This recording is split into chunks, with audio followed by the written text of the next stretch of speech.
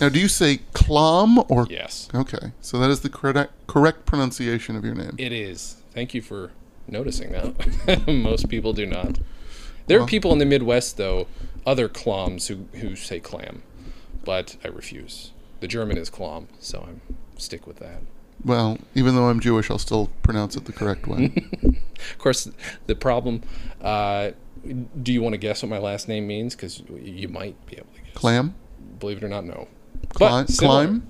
Nope. It means... Similar to clammy, it means damp. My last name means damp. It also means ravine, so I try and stick with ravine, but damp.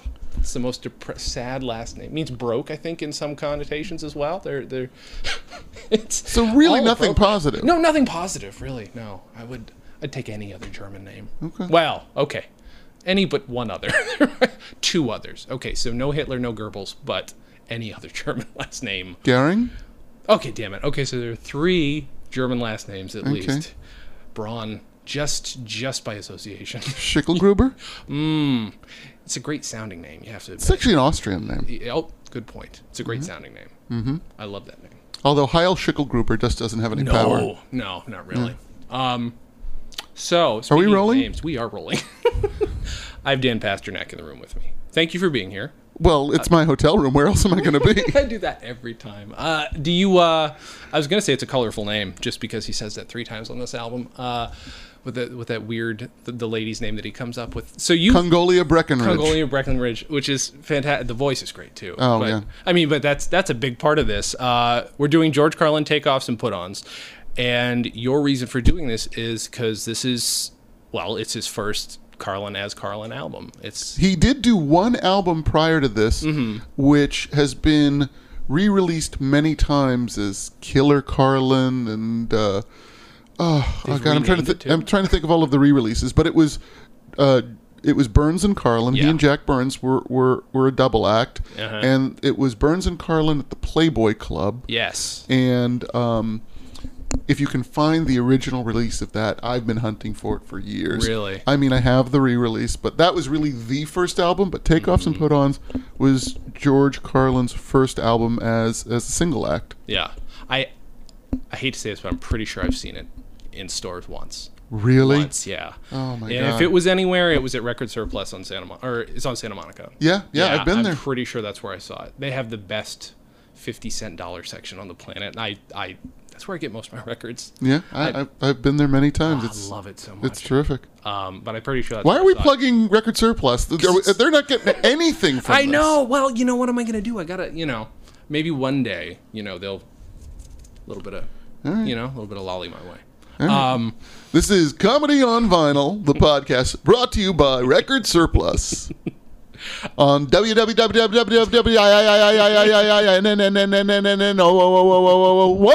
wino radio, wonderful wino. Oh, it's so good. And that's the other thing too, is like his voices obviously are a big part of it. His characterizations are a huge part of it. But he's such a clear speaker. He sounds so much like the guys he's parodying because of his, his diction, the musicality of his voice. Well, the thing is that he was satirizing something that he had been a part of. Right. He began his career in show business as a DJ. He was a DJ for, I think, a good amount of time in Shreveport, Louisiana. So by the time he was doing those bits, and doing all the commercials that he does on the album, this was stuff he knew well. Yeah. Yeah. And and there's just that rhythm to the way he slaps it all together. It's got kind of not a dissimilar energy to like Jonathan Winters, but also the kind of voice switching too that's kind of like Lord Buckley kind of stuff, which is like bam, bam, bam, bam. And it's all clearly the same dude, but it's just different enough that it's just so beautiful. It is. It really, really is. There's a musicality to Carlin and a poeticism to Carlin. I think that he had disavowed this act and this guy by the time he sort of went through the transformation, which I think first was manifested in FM AM, which preceded Class Clown, right? Yes, it did. Right. And it's sort of a shame to kind of let this album be set aside because apart from the fact that George did go to this more substantive place in terms of its sort of socio-political content. It's just really funny. It's really funny. And there's so much of what makes even Class Clown great in this, too, though. I mean, there's a lot of the same voices, same energy, same musicality. That same thing is always there. Yeah. And that's part of what's always attracted me to him. So, I mean, I don't really... Of the stuff that I've heard of, him and Burns, like, it's okay, I don't particularly care for it.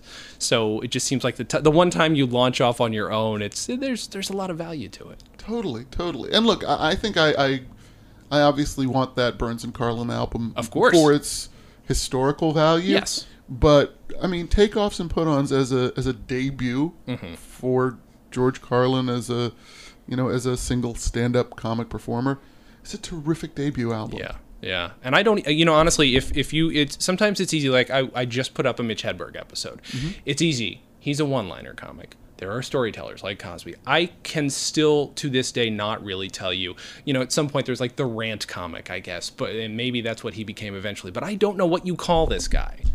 And it's fine. Well, he went through many transformations. For sure. And if you listen to some of the pieces in his, real later era, when he's doing Modern Man, and he's doing the advertising lullaby. I mean, that stuff is poetry. Yeah, I mean, that's what it really was. I mean, he was like a kind of a rapper slam poet in some of those kind of things. Yeah, and I don't think that George fits comfortably in any one single category. Definitely not. He was... Look, there were two, unbelievably prolific comedians in my lifetime who generated more material than anyone else I can think of. And it was Carlin and Cosby. Yeah. Cosby kind of was Cosby right out of the gate. Sure. And he stayed pretty consistent to who he was from the outset, all the way through and to this day. Right. Carlin was constantly reinventing.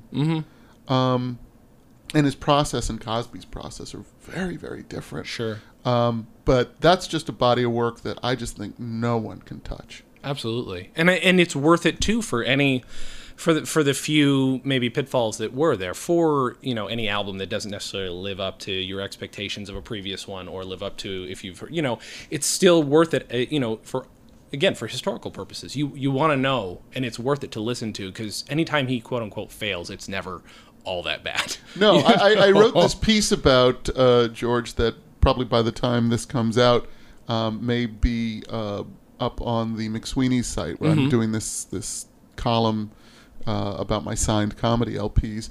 But I said that A Place for My Stuff is my least favorite George Carlin album.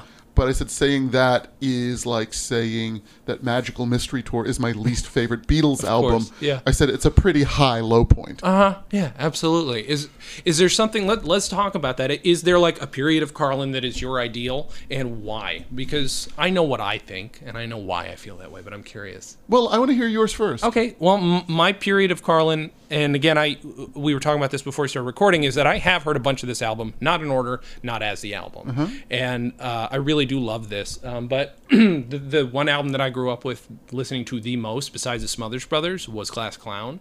And because that broke my brain in such a way, that's the period of Carlin that is ideal to me. Whereas I know a lot of people, that was, 95, 96 that I was listening to this for the first time. I was like 15, 16.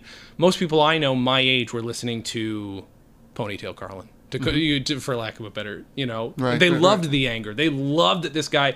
These are the same people though who loved to listen to Nine Inch Nails, and I didn't. I was just discovering the Beatles. So to bring it back to that. So that's hippie Carlin, and that's hippie's not even, that does not suffice. But you know what I'm saying. Sure. Long hair Carlin is my favorite, and it's because of the musicality. It's because of I won't call it innocence, but it's the whatever well, that atmosphere is. There was more of a playfulness. There was a sweetness, despite I think as much sort of controversy as like 7 dirty words that you can't say on television stirred up. I mean, I think that was a very sweet Carlin. Yeah. I personally love that later era Carlin when he got dark, and I think he lost a lot of people then, and Sure. I don't think he cared. No, right. And I think that was what was as impressive to me as anything. Mm-hmm. You know, Carlin used to say to the audience, "You're here for me, I'm here for me, no one's here for you." And I love that. Yeah. You know, and my favorite Carlin piece, number one on my list, is him rewriting the Ten Commandments. Yeah. Yeah. Of course. Genius. Hi there, kids. Welcome to the Willie West Show here on Wonderful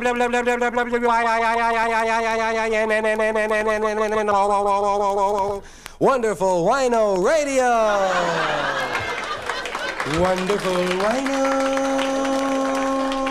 Welcome to the Willie West Show here on a wonderful Wednesday with the weird one. It's been a Willie West winging away with 101 wild and woolly wedges of wax and quazy wagons to play on the radio. Right here on Wonderful Wino. Wonderful Wino. 1750 on your dial just above the police calls, kid.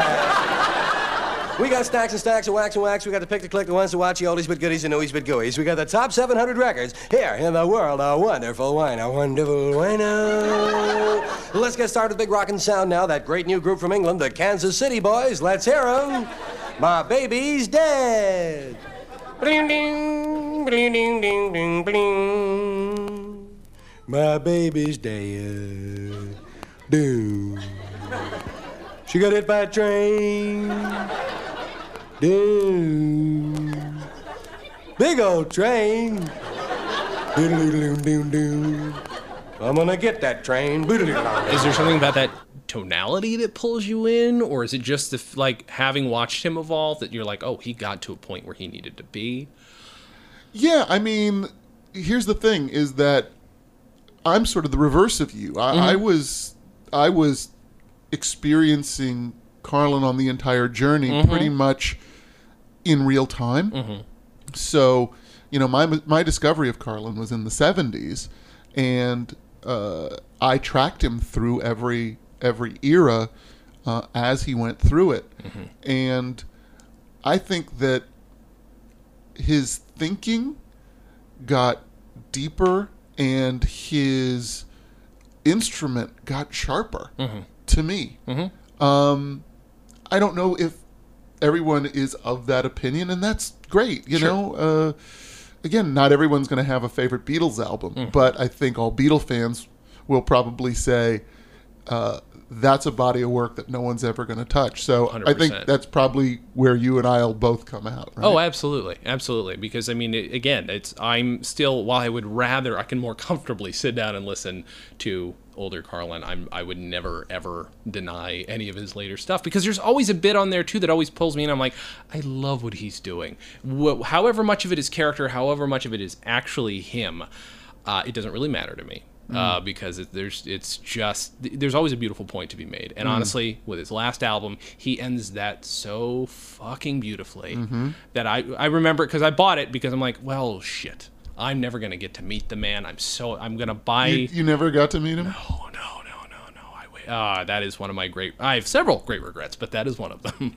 I got to meet and even work with George very early in my stand-up career, as brief as that was. And that was pretty much the apex of it for me. And knew him not well, but for quite a number of years, and had some amazing interactions and experiences with him. How old were you when you first met him then? How when you started stand-up, how old were you? I was 16. I had feelings around then. Okay. Yeah, and I was probably a year or two into doing stand-up when I got to open for him at a place called Igby's Comedy Cabaret, which is sadly no more, but was in West Los Angeles. Okay. And did 2 shows with him. And... anyway, it was really remarkable. I'm sure I did fine. I was pretty self-conscious. I'm really nervous going in. Of course. But just getting to say, ladies and gentlemen, George Carlin, you know, sent a chill through me. And then afterwards, we actually hung out and talked for a long time. And then I remember he tore a piece of paper off of like one of those flyers that has all of the the names of the acts coming up at the club, and he tore that piece off, and he turned me around and wrote on my back. He used my back as as the hard surface so that he could write down his phone number. And he gave me kind of like a cool dude handshake. Amazing. And said, he says, "Oh man, we're brothers in arms. You call me anytime." Holy shit. And yeah, I mean, wow. I just and we would talk on the phone from time to time. And my favorite thing that he would do is I'd pick up the phone, and he wouldn't even say, "Hi, Dan," or "It's George." He would launch into a story. Just start right in. And it'd be a long story. And there was no context to it. Excuse me. And I'd say, "Where is this going?" I mean, I immediately knew it was him. From his voice. I immediately knew it was him. Of course. And it would always be some shaggy dog story that would end in a bad pun. And by bad pun, I mean a great pun. Oh, that's amazing. And then he would hang up. And at the first time, I was laughing so hard, I thought, oh, I'd disconnect. And I called him back. And I said, "Oh, we got cut off." He says, "No, we didn't get cut off." He says, "I always get off on the laugh." and then I laughed twice as hard at that, and he hung up again. That is fantastic. Yeah. Like, I mean, that's illustrative of the man's whole career. That's why he had such a catalog. Why he had to. It's not like I'm going to keep doing this as a discipline necessarily. It's like he had the shit in him, didn't he? He just had to keep telling stories. He did, but he also had phenomenal discipline. Oh, sure. He was incredibly OCD, and he had an unbelievable work ethic. Yeah. He kept an office with nothing on the walls where he would go every day and write. That's awesome. That's kind of the dream. That's amazing. Yeah, I mean, he was phenomenally organized and disciplined. Yeah. About his work.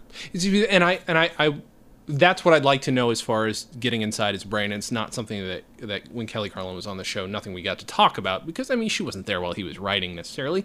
Is I want to know which of those came first. I'm curious, because I mean, for me, I know that my severe OCD started as a kid and eventually met up with my creativity, and that's when you become like a workaholic comedy person. Right. But I'm curious, like, is it just like, like, I don't know, how are you as far as a worker? I mean, is it sort of the same kind of thing for you? Do you have like that kind of, I can't shut off my brain. Yeah. And I feel like I probably do what I do to almost, like, if you ever have a wind-up toy and you just have to let it wind its way down so it'll stop, that I feel like is the way my brain works, and I'm an insomniac. Okay, yeah. And, I mean, sometimes I sleep, 3 or 4 hours a night, and I'll do that for several nights in a row. Yeah.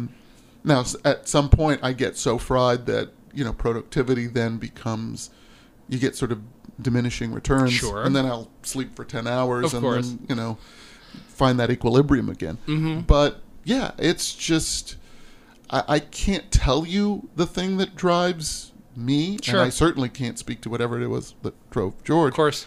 But whatever it is, I've at least been fortunate enough to have work that I can channel that into. Exactly. I mean, I think I would go crazy if I didn't. Right, exactly. I mean, you have to, both of them, you have this wild creativity that's in your brain you don't know what to do with. You also have this wild, this kind of insane drive to do something with yourself. And when they finally meet, it's magic. Obviously, it's stressful as hell. I mean, if you're only sleeping 3 hours. No, by the way, sometimes. just because you have a prolific output doesn't necessarily mean that, some or most or any of it is going to be any good. Of course. So, it just so happened that George Carlin was a fucking genius. Sure. Yeah. On top of everything else. Right. Yeah. And did you ever get to talk with him about, because I don't know where his love of language came from, but that has probably always been my favorite thing about him.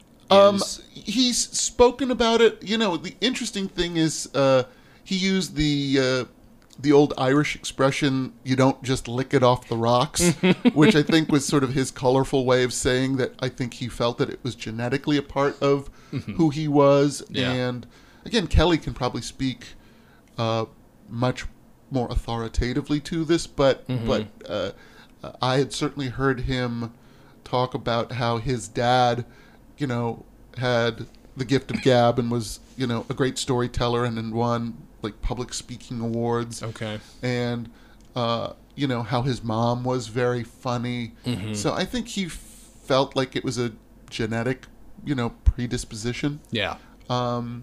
So I'm sure that that's where it came from. But he was also a big fan. Like, one of the things that we had talked about is, and I think this is one of the things that I loved about him that I was able to access with him, is that he was a super fan, and he loved, all the people that inspired him. He was a big Lenny Bruce fan. He was a big Danny Kaye fan. Yeah.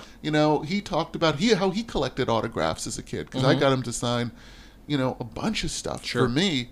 And I had one, probably one of the great sort of comedy nerd moments of my life. There was this restaurant that's, I think, still in Brentwood called Toscana, where I've, through several jobs have had offices in Brentwood, and Toscana became a restaurant I'd go to. I'd eaten there with George once or twice, and I'd run into him. It's on San Vicente, and run into him on the street there every once in a while. So I was having lunch one day in Toscana with, of all people, Stan Freberg. And who's sitting alone at the next table but George. And George comes over, and he's like a super fan of Stan Freberg, and begins doing the Peter Leeds part of the Banana Boat song. Deo was like, no, man, it's too loud, man, it's too piercing. And he starts doing this whole bit, and then tells the story about when he was a DJ in Shreveport, how he almost got fired for playing Stan's record, Green Christmas. Do you know the one? Oh my God, yeah. He said he played it over and over and over, and the station manager said, if you play that again, I'm going to fire you. And, I think he was, a pretty defiant guy even back then. And he said, no, man, this is the most moral record that's ever been made. And he told this story and just gushed all over Stan Freberg. That's amazing. And he was a huge fan. And just sitting there with Stan Freberg while George Carlin is doing Freberg for Freberg, I mean, it was an out-of-body experience for me. Good evening, ladies and gentlemen. Once again, the big hand is on the 4, the little hand is on the 2, and it's time for the 6 o'clock report. Here are the headlines. Johnson sends Humphrey abroad.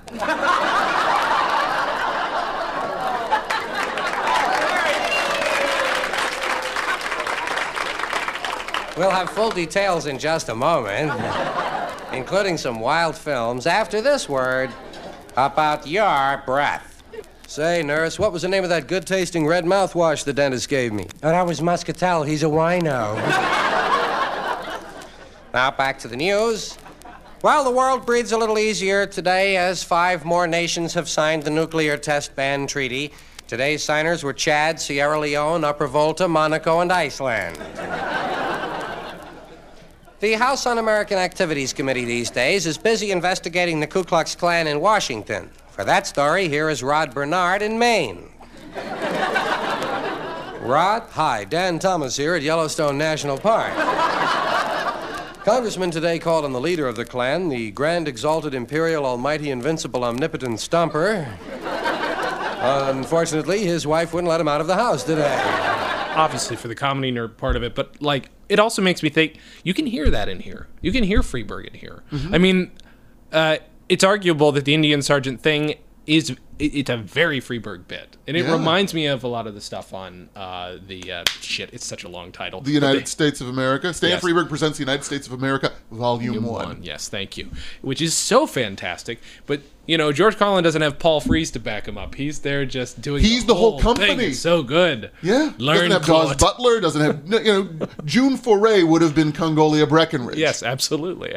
But so good that when he keeps saying "learn Claude" over and over again, that is one of my favorite bits. Yeah, and it's kind of, I mean, for lack of a better word, kind of quaint, because again, it's not necessarily the most socially challenging bit, although I really love that there's not one stereotypical Native American voice in it. The PC part of me is like, that's great, that's so open-minded, but that's because that was the funniest damn thing to do. No, the interesting thing is it's almost a themed album, because every piece on it really is taking on sort of familiar material from media. Yes. Radio, commercials, game shows.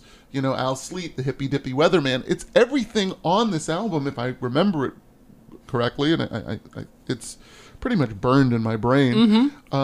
Is all something from TV, film, or radio. Yeah, and he had, you know, and it wasn't necessarily even just tongue-in-cheek. There's a lot of just straight-out sarcasm, which in 66, when he records this, was not necessarily the thing to be doing. You know, I mean, there were other ways of parodying. There are other ways of doing satire. I mean, again, Stan Freberg had his own way of doing it, but this is like his own, like, here's how I'm going to take on the same similar kind of stuff. I mean, he's sitting there riffing on songs that he probably did improvise one day, but also, you know, eventually turn them into a thing that he does every time. But like, all the songs in Wonderful Wino. Good. I love them. Yeah, I mean, I've seen on, I forget if it was Sullivan or The Tonight Show, when he does the bit and he does that song Jenny. Yes. And all of the parts of it, you know, that are all, he's singing all of the instrumental parts, and then the only vocal is at the end where he goes, Jenny! And, you know, the crowd goes wild. And it's what's clear is, like, while I get a lot of what he's referencing, and I understand, like, I mean, I grew up just in time to catch the last tip of those kind of DJs existing, you know, and my wife's father was a DJ too, so like I've always kind of been fascinated with that kind of stuff. But there's, you know, for as specific as some of it is, none of it really seems to go over, at least not my head, you know. I mean, I get what he's doing each time, and it's there's this kind of thing. Have you ever watched any of the old Phil Silver shows? You mean like Bilko? Yeah. Sure. Okay, there's a bit, and this is what I always think of when I think of people parodying rock and roll at the time. There's an episode where there's basically an Elvis type character who comes in, and he comes to Fort Baxter. And when Phil Silvers, while it is hilarious, does his impression, shaking his hips, and like is clearly like trying to take the piss out of rock and roll, it's still one of the dumbest things I've ever seen. But when I listen to Carlin do it, he's so hip that it's like, you know, he can still do it. He doesn't cut just enough that he's not square. Yeah. You know, it's still goofy, but it's not square. Yeah, no, I mean, Carlin was a hip guy in, you know, square clothes. That's it. He wore a suit. He had, you know, a short haircut, and he was clean shaven. But, I mean, when he was Al Sleet, the hippy dippy weatherman, you know, it's so funny because you listen to it and you pictured Carlin with the long hair and the beard, but he was doing it when he was, you know, a much cleaner cut guy. Yeah, which I think, I like that juxtaposition better. It works more. I mean, again, obviously he eventually dropped that because he didn't need to do that guy anymore. But that, I mean, how many shows did he, there's probably a whole year where every show he went on was Al Sleet, Al Sleet, Al Sleet. Oh, yeah. You know? I've seen a bunch of old Flip Wilson shows where he did Al Sleet. Look, it's a great character. 100%, yeah. And I mean, I remember too doing a little bit of research, you know, a while back and seeing what other people's opinions were of when he changed over, when he got more counterculture. But I mean, you know, he's still making pot jokes on this album. It's not entirely uncounterculture. There's, like you say, it's simmering there. It's getting ready to pop out. Yeah, no, I remember when Al Sleet did a commercial. Says, hey, I forget the bit now, and I'm so loath to now as we're talking about George do it, but it's like, you know, do you have, you know, beetles, water bugs, and roaches? Ugh. He says, well, whatever the product is, will kill the beetles and the water bugs, but we'll let you keep the roaches. That's right. You know, yeah. And I mean, I'm sure by the way he got away with doing that on TV is probably the censor had no idea what he was talking about. Yeah. You know, what's really interesting is I think I heard Steve Allen talking about how Lenny on The Tonight Show got away with doing the airplane glue bit and talking about how kids were sniffing airplane glue to get high. And he said the only way he got away with that is the censor had no idea. Like he thought, oh, that's cute. It's absurd. He's, you know, they're sniffing airplane glue. He might as well be sniffing a pineapple. Like they didn't get that they were, you know, inhalants are like another way to, like, you know, get high. Which is why there's no way to even... Good guy. I mean, I know censorship is not nearly what it was, although arguably. But you know, it's there's no way to get around that anymore. You have to just go to cable so that you can say what you want anymore. I suppose. Do you have what's your favorite bit on here? If you have, is it the Indian Sergeant or? I think it's probably Wonderful Wino. Okay. Because I just think it's such a densely packed bit. The turns in it, all the pieces of it. It's just, to me, it's a balletic piece of performance. Mm-hmm. You know? And yeah, even though you're right, that sort of, that DJ and those sort of genres of music, you know, aren't in our culture now. Yeah, I don't think it goes over your head because it's just so damn funny. Yeah, yeah. And I mean, the tropes are accurate because I grew up listening to that music too. So I mean, they are pretty much perfect. I'm curious, you know, I mean, there must have been just a part of him that's just kind of waiting to get that out too, which is, it's perfect for him. You know, I did this. I need to just put this down as a kind of a record of who I am in a way, you know? Let's see. But yeah, you're right. Every bit in this is you know, poking fun strongly at media. Now, when did you first hear this album though? Gosh. I mean, I don't think I got this album when it first came out because I think it actually came out before I was born. Mm-hmm. But I got hip to Carlin, I would say, was 9-10 years old. Mm-hmm. So that would probably be around 77. Mm-hmm. So by 1980, 81, I had all the albums to that point. Yeah. So that's sort of place for my stuff. So there's probably about 6 or 7 albums to that point. Yeah. And I can't tell you in what order I had gotten them. Sure. But I definitely did get the sense that, oh, this is the first album, and seeing the transformation in, you know, AM and FM, and then Class Clown, it's like, I was kind of OCD as a kid too, so I put them in the order in which they were released, and then would, like, listen to them in that order, and you know, and sort of in my mind go, okay, this is the evolution of this guy. Like, I was actually pretty analytical about that. That's stuff. awesome.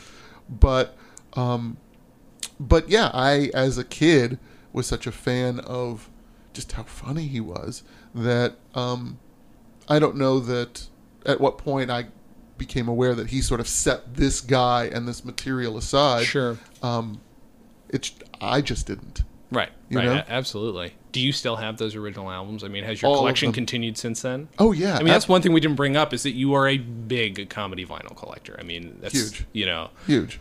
Much to my wife's chagrin. Mm-hmm.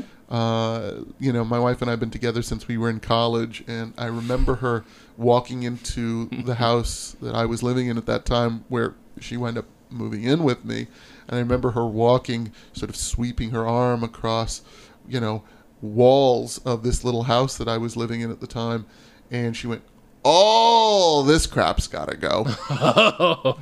That was a real negotiation for me because, you know, I am at least for the things that I love, I'm kind of a hoarder, and especially with my comedy vinyl, it's precious to me. Yeah. There's memories attached to every one of these things, and riding my bike to, you know, Rhino Records on Westwood Boulevard when it was there, because I grew up here in LA. You know, it was a pilgrimage, and going through those bins, you know, and finding either the new releases, sometimes not even knowing what they were, or going through, even better, sort of, you know, the dollar bins and finding something that just looked weird and crazy. It's like, I don't know what this is, but I want to hear it. 100%, yeah. And I have most of that stuff. Hi, Dick Hall. We're standing outside a supermarket in Teaneck, New Jersey. We'd like to find if the average housewife can tell us which pile of laundry is the whiter of the two. Let's find out. Pardon me, ma'am. What is your name? Mrs. Wilson. Toady Wilson. Toady Wilson. Fine. It's a colorful name. Tell us this, Mrs. Wilson. Do you feel that one pile of laundry is whiter than the other? Oh, yeah, certainly. Yeah, no. No, definitely no, yeah. One of the piles is definitely is whiter than the other one.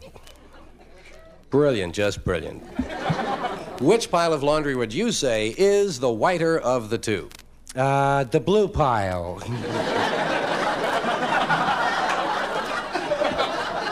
No, dummy, it's not the blue pile. No, then it would definitely be the white pile, yeah. Say, when will this commercial be shown on TV? Not for a long time, Mrs. Wilson. The thing that I started doing pretty much from the beginning of sort of my time of kind of stalking the Dr. Demento show is I just tried to get as many of these records signed by the artists and probably have, you know, a couple hundred signed albums from the artists. You know, I mean, I remember getting Dr. Demento to sign his first 2 vinyl compilations. Those are so good. You know, Dr. Demento's Delights and Dr. Demento's Dementia Royale. Getting Doodles Weaver to sign his Fiedelbaum Returns album. Oh my God, really? You have 2 signed copies of that. That's so funny. Yeah, and getting all the guys from the Ogden Etzel to sign both editions of their album.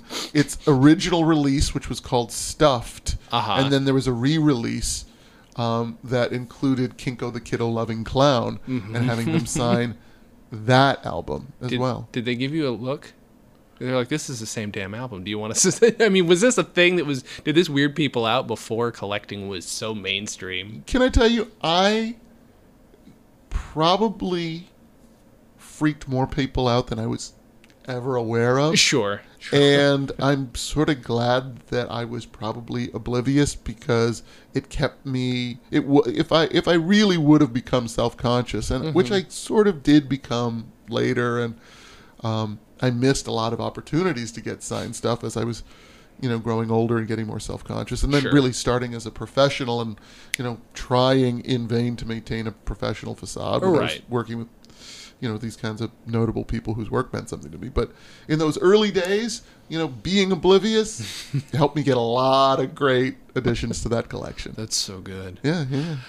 But I mean, you're still doing it. I mean, you know, you're a professional in the comedy world, to say the least, and you still like to find... I mean, you just showed me a bunch of records that you're going to get signed by people who are, you know, relatively new in the scope of the things that you own. You know? Well, the thing that I'm loving, and the reason I love that you're doing this podcast is, and I think the reason that I feel like whatever it is, you know, that I'm putting up on McSweeney's now about my comedy vinyl is that there's this resurgence. There's this resurgence of interest in the old stuff, and there's this reinvigorated interest for the consumers and the artists to press new vinyl. Yeah. I mean, I'd always said sort of the heyday of comedy vinyl sort of begins with like Mort Saul in the early mid 50s and ends in sort of the mid to late 80s. Yeah.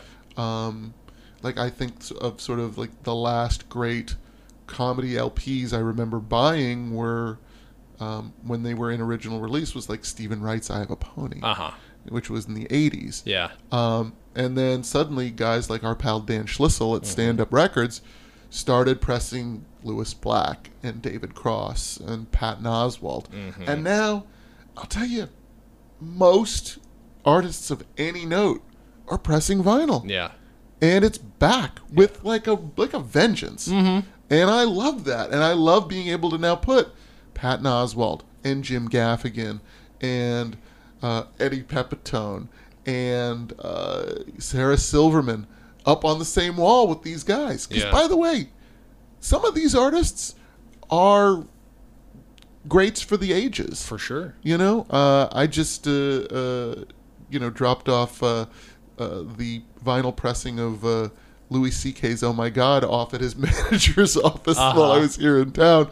Because it's like, C.K. belongs on that wall. He absolutely belongs on that wall. 100%. He is one of the greats for the ages.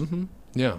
Do you... Okay, so let's get into another thing, though. Do you like vinyl because of the sound? Do you like it because of the large format? What's specifically about vinyl? Or is it just because you've always collected it and you prefer it? I think all of the above. Yeah. You know, I mean, it's funny. Carlin, getting back to George, even when the format switched to CD, kept having vinyl pressed for himself because he said, I don't like having my collection of my own stuff drop off like boom. Yeah. Yeah. You know? Yeah. Because I think he felt like, no, it started in this format, and I want all of it in the same format. Yeah. You know, that, again, probably was the OCD. He liked the continuity of it. Yeah. And I like that. But I do think, inarguably, vinyl is a warmer sound. Mm-hmm. Even with some cracks and pops in there. Sure. Just the compression that exists in digital audio, it's a little soulless to me. And it's the soul of the comic that you're connecting with, right? Yeah, absolutely. And it's so funny because I've had people kid me like, it's comedy. It's not like this is, a Philharmonic or right. or like the Beatles where you need to listen to, the brilliant, brilliant producing of George Martin. Right. But it doesn't matter. It's just, to me, it's like a warmer sound. Yeah. But yeah, I just have affection for it and nostalgia for it. Sure. It's what I grew up with.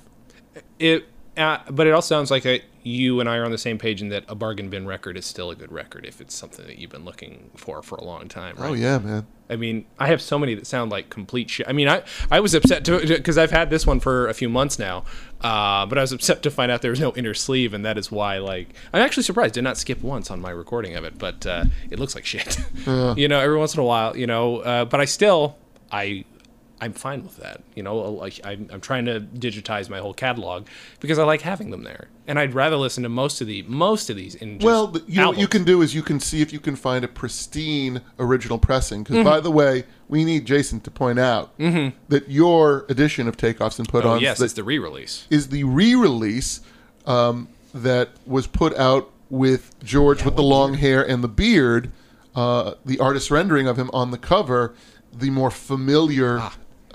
Post-transformation George, because the original release has this kind of multi-panel black and white photo array of George as he appeared when he recorded the album, which of course was the clean-cut, suit and tie George. Yeah, and this is 5 years later when everybody knew him as this guy. So if you want a cleaner copy with an inner sleeve, yes, go and hunt down the original release because I need everybody to be a completist the same way I am. Of course, understandable.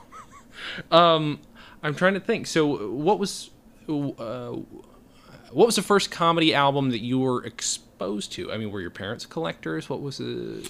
I don't know that my parents were collectors. I think my parents were very culturally curious. Okay.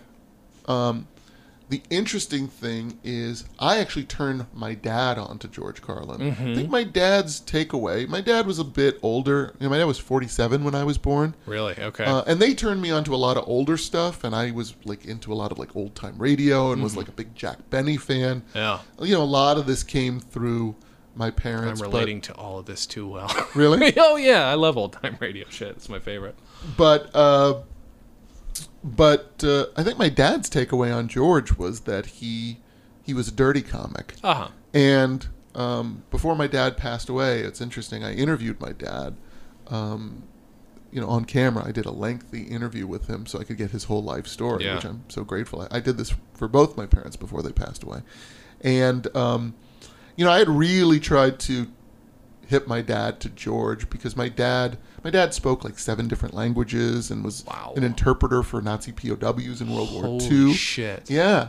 And and language was a big thing for my dad. My dad loved language, and he was a real voracious reader.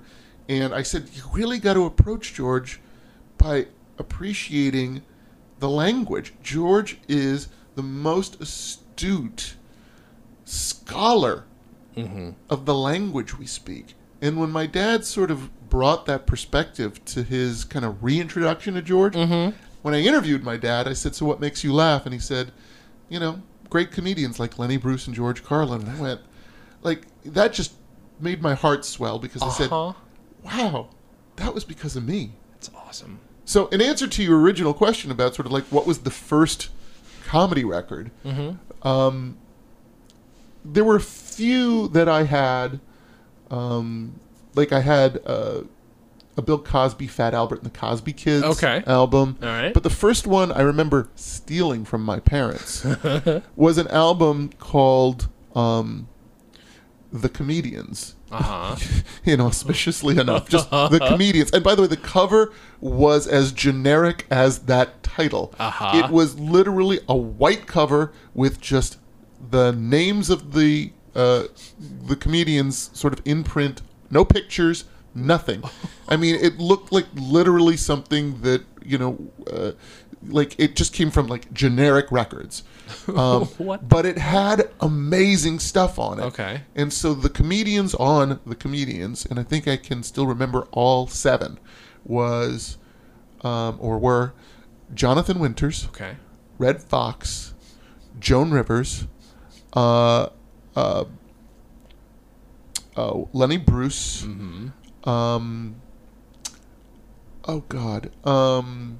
Mel Brooks and Carl Reiner. Oh. Mm-hmm. I'm trying to remember all of them now. Rodney Dangerfield. Mm-hmm. And I'm blanking right now on who the last one might That be. is a weird combination of people, though. What was on here? Yeah, the first Lenny bit that I heard, I believe was, and I haven't gone back to this album in years, was Father Flotsky's Triumph, which, interestingly, if you listen to it, is kind of in the same mode as a lot of stuff on Takeoffs and Put-Ons, because it was Lenny doing a prison movie, Right. doing all the characters. And you can see, I think, the Lenny influence from bits like that in the early Carlin and Takeoffs and Put-Ons. Yeah. Because it is acrobatic as he goes from character to character. I often forget that he ever did that kind of stuff, too. Yeah, I mean, I think people forget the breadth of what Lenny did. Who was also a great storyteller, who also did a lot of, like, media satire kind of stuff. But, I love that bit. So that, I think, was the first Lenny piece I ever heard. Well, that's it from the news desk for the latest in sports. Here's Biff Burns in the Sportlight Spotlight. Good evening, sport fans. Biff Burns here in the Biff Burns Sportlight Spotlight. Spotlighting sports in the Sportlight Spotlight. In the Sportlight Spotlight tonight, first of all, a baseball trade. The San Francisco Giants today traded outfielder Willie Mays to the New York Mets in exchange for the entire New York Mets team.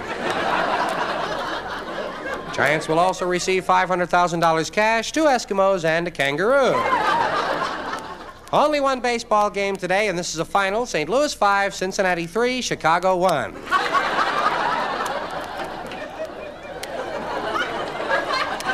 And quickly now the basketball scores, because we are running late. 110 to 102, 125 to 113, 131 to 127. And in an overtime duel, 95 to 94. Well, that was a squeaker. Oh, and here's a partial score. Pittsburgh 37. I mean, it's sort of in the same mode as, if you know, Thank You, Masked Man. Yes, okay. Right? So, yeah, it was Lenny doing those kind of bits that I think I can hear when I listen to George doing the stuff on Takeoffs and Put-Ons, where I can go, yeah, see the direct lineage? At least in that kind of stuff. By the way, in the sort of socio-political stuff, obviously, and of course, and that exists sort of in that thread of both of their work as well. What else was on the album? It was, the Brooks and Reiner thing was a 2,000-Year-Old Man piece. Figured, sure. The Jonathan piece was a Maude Frickert piece. Okay. I mean, it was a great sort of sampler platter of all of these people. And I remember seeking out the last one was Buddy Hackett. Really? The last one on that album was Buddy Hackett. Uh-oh, was it him doing the waiter? It wasn't the Chinese waiter. Okay, good. Although I love the Chinese waiter piece. Now, I mean, it's wildly politically incorrect. But in terms of a bit, it's yes. But I think it was a story about him when he worked like as a busboy in the Catskills, and how he was trying to get laid to clear up his pimples. I mean, by the way, I haven't listened to this album in years, but each of these cuts kind of put a little germ of something in me and made me want to seek out full albums by every single one of those artists, and I did. Yeah. And I think I stole that album from my parents when I was 7 or 8. It's hilarious. And by the way, it's so funny because you think about the references, like in Lenny's, Father Flotsky's Triumph, when the prisoners are negotiating with the warden, and the warden says, "All right, Dutch, we'll meet all of your demands except the vibrators." And I'm like, I don't know what I must have thought that meant at 7 or 8 years old, but I knew it was funny. I knew it was funny. Holy shit. Yeah. Oh my God, that's like, because I remember maybe the first comedy album I ever listened to was actually on tape. It was a Billy Connolly best of, and he's talking about marital aids, and I'm like, it sounds really funny. I don't know what a marital aid is, but that sounds, I can tell it's a sex thing, but I don't know what he means. And it's what's also funny too about that is how often people freak out about having their kids hear quote unquote dirty comedy. But I listened to all the shit. What did it do to me? It just made me appreciate it later in life. Right. And honestly, the interesting thing is, I think there's much worse ways for kids to become aware of these things that exist in our society. Absolutely. Than learning them through comedy, which to me is like the softest, gentlest, most user-friendly way to learn about stuff. Yeah. No, I'm not going to play Sam Kinison for my 7-year-old daughter. I'm just going to bring up Kinison, yeah. I'll wait till she's 8. Of course. There's time. Of course, yeah. Absolutely. It also makes me think of, like, probably my favorite line. I was talking with my wife about this earlier. My favorite Carlin line ever is at the end of 7 words, and it's only because it condenses that entire bit into, you can prick your finger, but don't finger your prick. That just says the whole fucking thing. I just hit your lamp. I just get so excited I hit your lamp. It belongs to the hotel. But they're going to charge you for it. I'm also going to steal your robe, if that's okay. But, you may want to wash it first. Oh, okay. It condenses the whole bit into just a sentence, and that's the magic of Carlin, that he knew what he was doing. I didn't notice that when I was 16, but I got to be 20, 22, and I'm like, holy shit, he just said everything at once. You could hear that, and you'd know exactly what he had just been talking about for the last 7 minutes, 8 minutes, however long it is. Man, but that's the other thing too, is he was very picky, obviously, about word choice, but I see and read and speak to some comedians who don't really care about word choice. And I often wonder, I mean, obviously it's a personal preference thing, but I feel maybe it is an OCD thing where it's like I can't be comfortable unless I know this is quote unquote right. Look, every artist, and we are at a point now where I think people understand that comedians are artists, as precise as fine sculptors and painters and poets, and there are some abstract artists that whose work is less disciplined in terms of its creation, and it's about passion and energy and color and contrast. And then there are some artists that are all about real precision. It's the same thing in comedy. George was someone who crafted every word. There was nothing random. There was nothing extraneous. There was nothing out of place. Yeah. And then there were some performers, and I think Pryor was this way, and Klein was this way, and even Lenny was this way, where they, you got the sense that they did a lot of writing on stage, and they would never do a bit the same way twice. And it was about being in the moment and being very free form. And then there's everything that exists in between. You see like someone like Jerry Seinfeld. He's an incredibly precise craftsman. Yeah. And I can appreciate all those different styles. Yeah. Yeah. Let's talk about, do you have like a recent favorite vinyl release, and is there a reason for it? Is it like the art? I'm just curious because you get everything. I'm sure you get everything. I don't get everything you love. I mean, I get everything I love. I mean, I indulge myself. And the thing is I was just having breakfast with our friend Jeff Abraham the other morning, and he said it's a pretty low bar to entry. I mean, this is, it's not like I'm, Leno or Seinfeld buying classic cars. The most expensive vinyl release today is going to cost you what, $20? Yes. $30? Yeah. Yeah. And you wince at that, but I'd like... Yeah, no. I mean, no. I think that's reasonable. I think it's more than reasonable. Yeah. I was just thinking of one that I really wanted to buy recently. That's much more expensive, just because it's ancient. But Oh, what's that? How to Speak Hip. Every time I see it on a wall, it's $80. Yeah. And although I'm going to plug Taylor Jessen again. He did a beautiful job just fixing up a digital copy, and it's fucking gorgeous. So I'm happy to have that in my possession. But so I have it. I've heard it. I love it. But I would very much like to have that piece.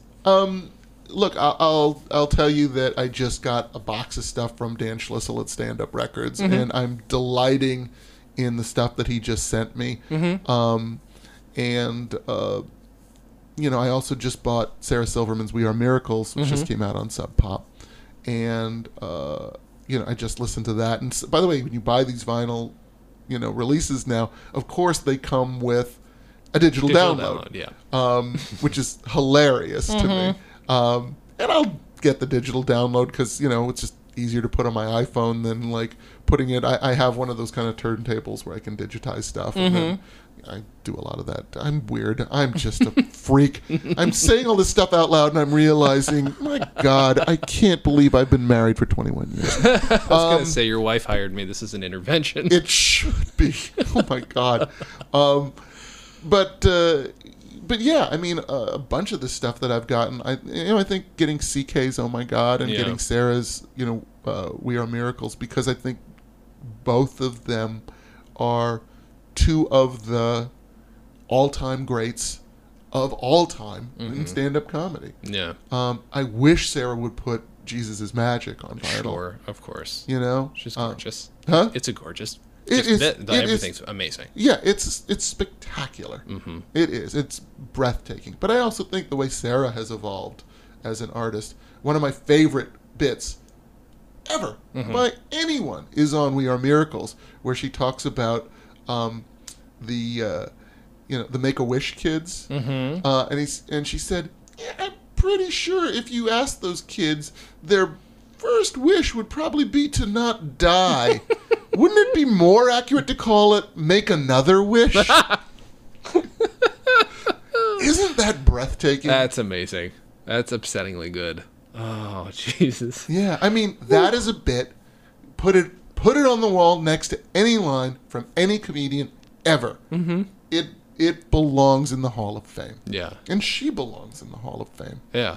I love, like I said, I like a bit that can somehow condense a huge chunk of the human condition into something that small. Yeah. And right now her sister is at the rear of our stage behind the curtain. We'll reunite these two loved ones here on Truth or Penalties. Don't let on, aren't we, devils? Okay, cool. Now here she comes out. Next contestant, please. And your name? Tondaleo Breckenridge. Tondaleo, fine. It's a colorful name. Tell us, Tondaleo. If you don't tell the truth, you must pay the penalty. Your category, green Chinese pottery. Oh, that's my lawn suit. Fine. Are you ready? Ready as you go, guy. Fine. Here is your question. How many green Chinese pots in a dozen? Awfully sorry. You haven't told the truth. You must pay the penalty. We want you to walk now to the rear of our stage, pull back the curtain, and tell us what you see. I don't see anything. That's right. We were going to reunite you with your sister, whom you haven't seen in 27 years, but you blew the question. We sent your sister back to Maine. But she goes to really dangerous places. Of course, yeah. And I think that joke, as button pushing as it is bulletproof in its morality. Absolutely. And I don't know. I mean, I think that might be what attracted me to Carlin in the first place. This was a guy who was actually trying to, for lack of a better word, say something, and I felt like he was trying to teach me something. And George was a teacher. He absolutely was. He was professorial on stage. I will tell you, of all the people I've known in my life, I just had this conversation with a friend of mine over dinner tonight, and he said, "Who's the funniest person you've ever known?" I said, "Hands down, Jonathan Winters." I never got to see Jonathan on a nightclub stage. He says, "Who's the funniest person you've ever seen on a stage?" And I said, "Carlin." And it was because he was a teacher. The audience were students. They accepted that role. They never challenged that relationship. Right. And George always said of his comedy, he said, "It is my obligation as an artist to find out where the line is, cross it, and make a few people come with me and make them glad they came." And I will tell you, from my perspective, more than a few went with him, and we were all glad we went. Yeah, yeah. Do you have, of all time, is there one Carlin album that gives you everything you ever wanted from Carlin? Is there one? No. No, because there are so many distinct periods. Yeah. I mean, he's like Picasso. I mean, how many different, how many different eras are there in the work of Picasso? Yeah. I mean, and Carlin is Picasso. He kept breaking new ground over and over, and as soon as you thought, okay, I get what this guy does, he reinvented again. Yeah. Yeah. And not for the sake of anything other than necessity. It seems like this is how I need to express myself now, so here it is. And please accept it. Not please, you're going to accept it. He was very authoritarian in that way. Well, again, I don't think he cared whether you accepted Sure. it. Yeah. That makes sense. But you did, because you couldn't not. How do you not? So magnetic. Unbelievable. And I don't know where that comes from. I don't know what kind of performance experience that comes from, or if that comes from him, quite clearly talking about being the class clown, needing the attention, needing to stand out, needing to survive, and I don't know how autobiographical everything on Class Clown actually is. My assumption is pretty strongly autobiographical. I'm trying to think here. I was just trying to think what my favorite my favorite Carlin album is, because it's hard now. After having heard his last album, I do feel like I do have to go back and listen to some of the ones I skipped, because I did skip a few. Well, the interesting thing and the prophetic thing about that last album is how much of it is about death. Yeah. I mean, I'd say the first half of it is all about death, and how long he'll give you in his phone book after you die before he takes you out. Yes, that's right. It's fantastic. Darkly pragmatic. Yeah, it's gorgeous stuff. Yeah. Now, he was brilliant to the end. Even when, I don't know if it was the last special. I think it was the last special, where he looks a little sort of puffy in the face, and you could tell he's not in the best of health. He dug down deep and delivered just gorgeous stuff. Yeah. And it didn't hurt that it was, posthumous, but I just, I listened a lot closer then, and I feel like I kind of grew a little bit, because I'm like, oh, wait a minute, I think I've been missing a couple things. It took this for me to appreciate it, So if you're going to recommend this out, we've already said it, but if you're going to condense why this is so important an album to listen to for people, if, let's say, somehow they've never heard George Carlin, let's say I wouldn't necessarily recommend that anybody start their exploration of Carlin with Takeoffs and Put-Ons just because it's his first album. Yeah.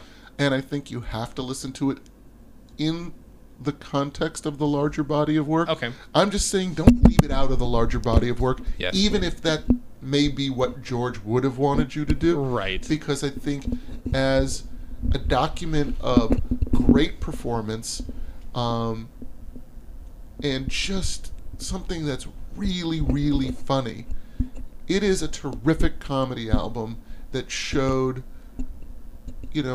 one of the most brilliant minds ever. Not even just in comedy, but just one of the most brilliant minds ever at the beginning of, an unequaled journey. And it belongs alongside the rest of his body of work. And it's just really funny. And he's only 29 when he does it. I just did the math. He's oh, only really? 29, because he was born in 37, right? So if he recorded this in 66. That's just kind of upsetting. Like, good on him, of course, but that's just like, he's so at 29 to be that good, to have it that together, and then to not long after that just throw it all out the window and say, here's a brand new type of comic. Is a brand new type of comic who every other comic wanted to be. Well, it's interesting because, Lenny reinvented himself, a couple of times.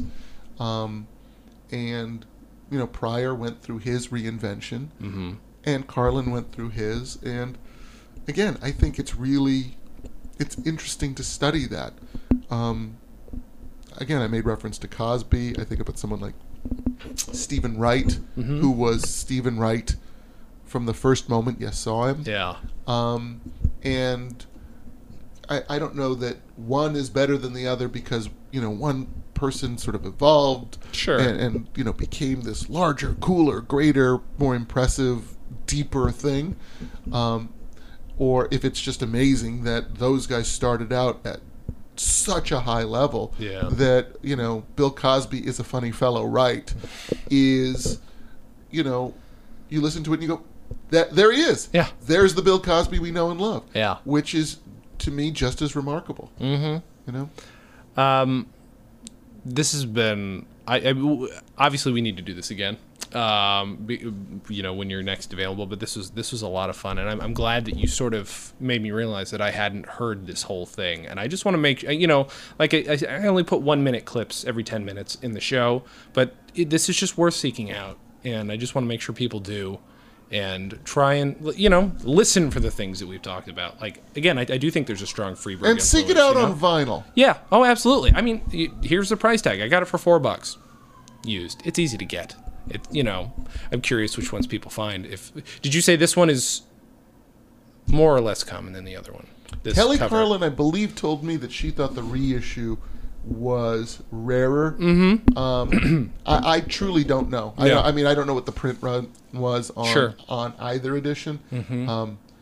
I just will tell you I have both. Yeah, I really want the other one. I really like that cover an awful lot. Me too. Mostly because I do love this artist did nail the faces. Those are wonderful. I do love seeing just his cartoonish. That's one thing you don't get here, but you can hear it. I mean, yeah. His vocal range is fantastic. And by the way, I called it out I think when you came in, but I had the signed copy I have of this edition of this album on the same wall with Jonathan Winter's first album as well, the one that you and Rick Overton talked about, and look at the similarity of the design of the reissue of Takeoffs and Put-Ons and that cover on Jonathan's first album. Oh yeah, right. Okay, so now good point, because it's the masks, right? Yeah. That's fantastic. Well, thank you for doing this. Oh God, my pleasure, man. What should you plug? What do you want to plug? I got nothing. Well, you know what? When do you think this is going to come out? Probably next week. Okay. Next week, well, today is, October the 9th, 10th, something like that? So then coming out, Thursday, October 17th, even though I no longer work at IFC, two shows that I helped to develop and get on the air at IFC, and that I just continue to be an enormous fan of. I believe it's Friday, October the 17th, will be the new season premieres of Comedy Bang Bang with Scott Aukerman and The Birthday Boys, both executive produced by Ben Stiller and Bob Odenkirk. Both brilliant friggin' shows. Upsettingly good. So I would say I don't have any skin in that game except that I love the shows and I love the people who make them, and I just think they're super funny and people should watch them. Awesome. Do you post any? Okay. They should go to McSweeney's because you are now posting about your vinyl. Oh yeah, absolutely, and I do think that the next piece I put up will be about Carlin, which should probably coincide with the dedication. We should just mention this, that they are dedicating a block on the Upper West Side of Manhattan that I believe was about a block from where George grew up, as George Carlin Way later this month in October. I think it's October 22nd. Okay. Yeah. And certainly I'll be in attendance for that event. But so I wanted to plug that, and also plug, that I'm writing this column about my signed comedy vinyl for McSweeney's. The first three pieces were Joan Rivers, Monty Python, and the 34-year odyssey it took to get one album signed by all members of Monty Python. Jesus, yeah. And then the most recent piece that went up in the last day or two was about Bill Cosby.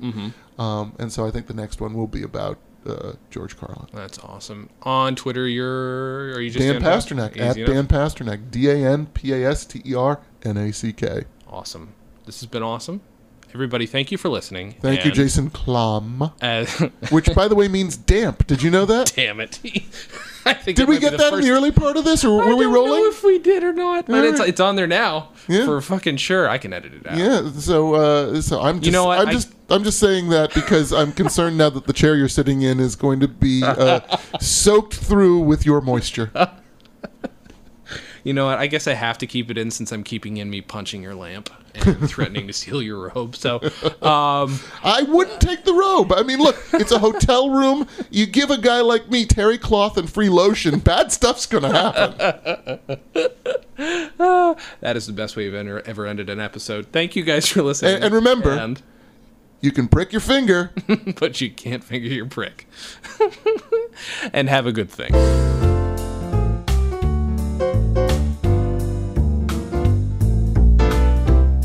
Comedy on Vinyl is a production of Stolen Dress Entertainment. It is produced by Mike Warden and is hosted and edited by Jason Klum. Our theme song was composed and performed by Richard Levinson. Please visit stolendress.com to listen to our other podcasts, read our blogs, read our tweets, watch our videos, and read our books. Please subscribe on iTunes, and if you like us, give us a 5-star rating and a nice review. You can find us on facebook.com/comedyonvinyl, Twitter @comedyonvinyl, and find everything else at comedyonvinyl.com.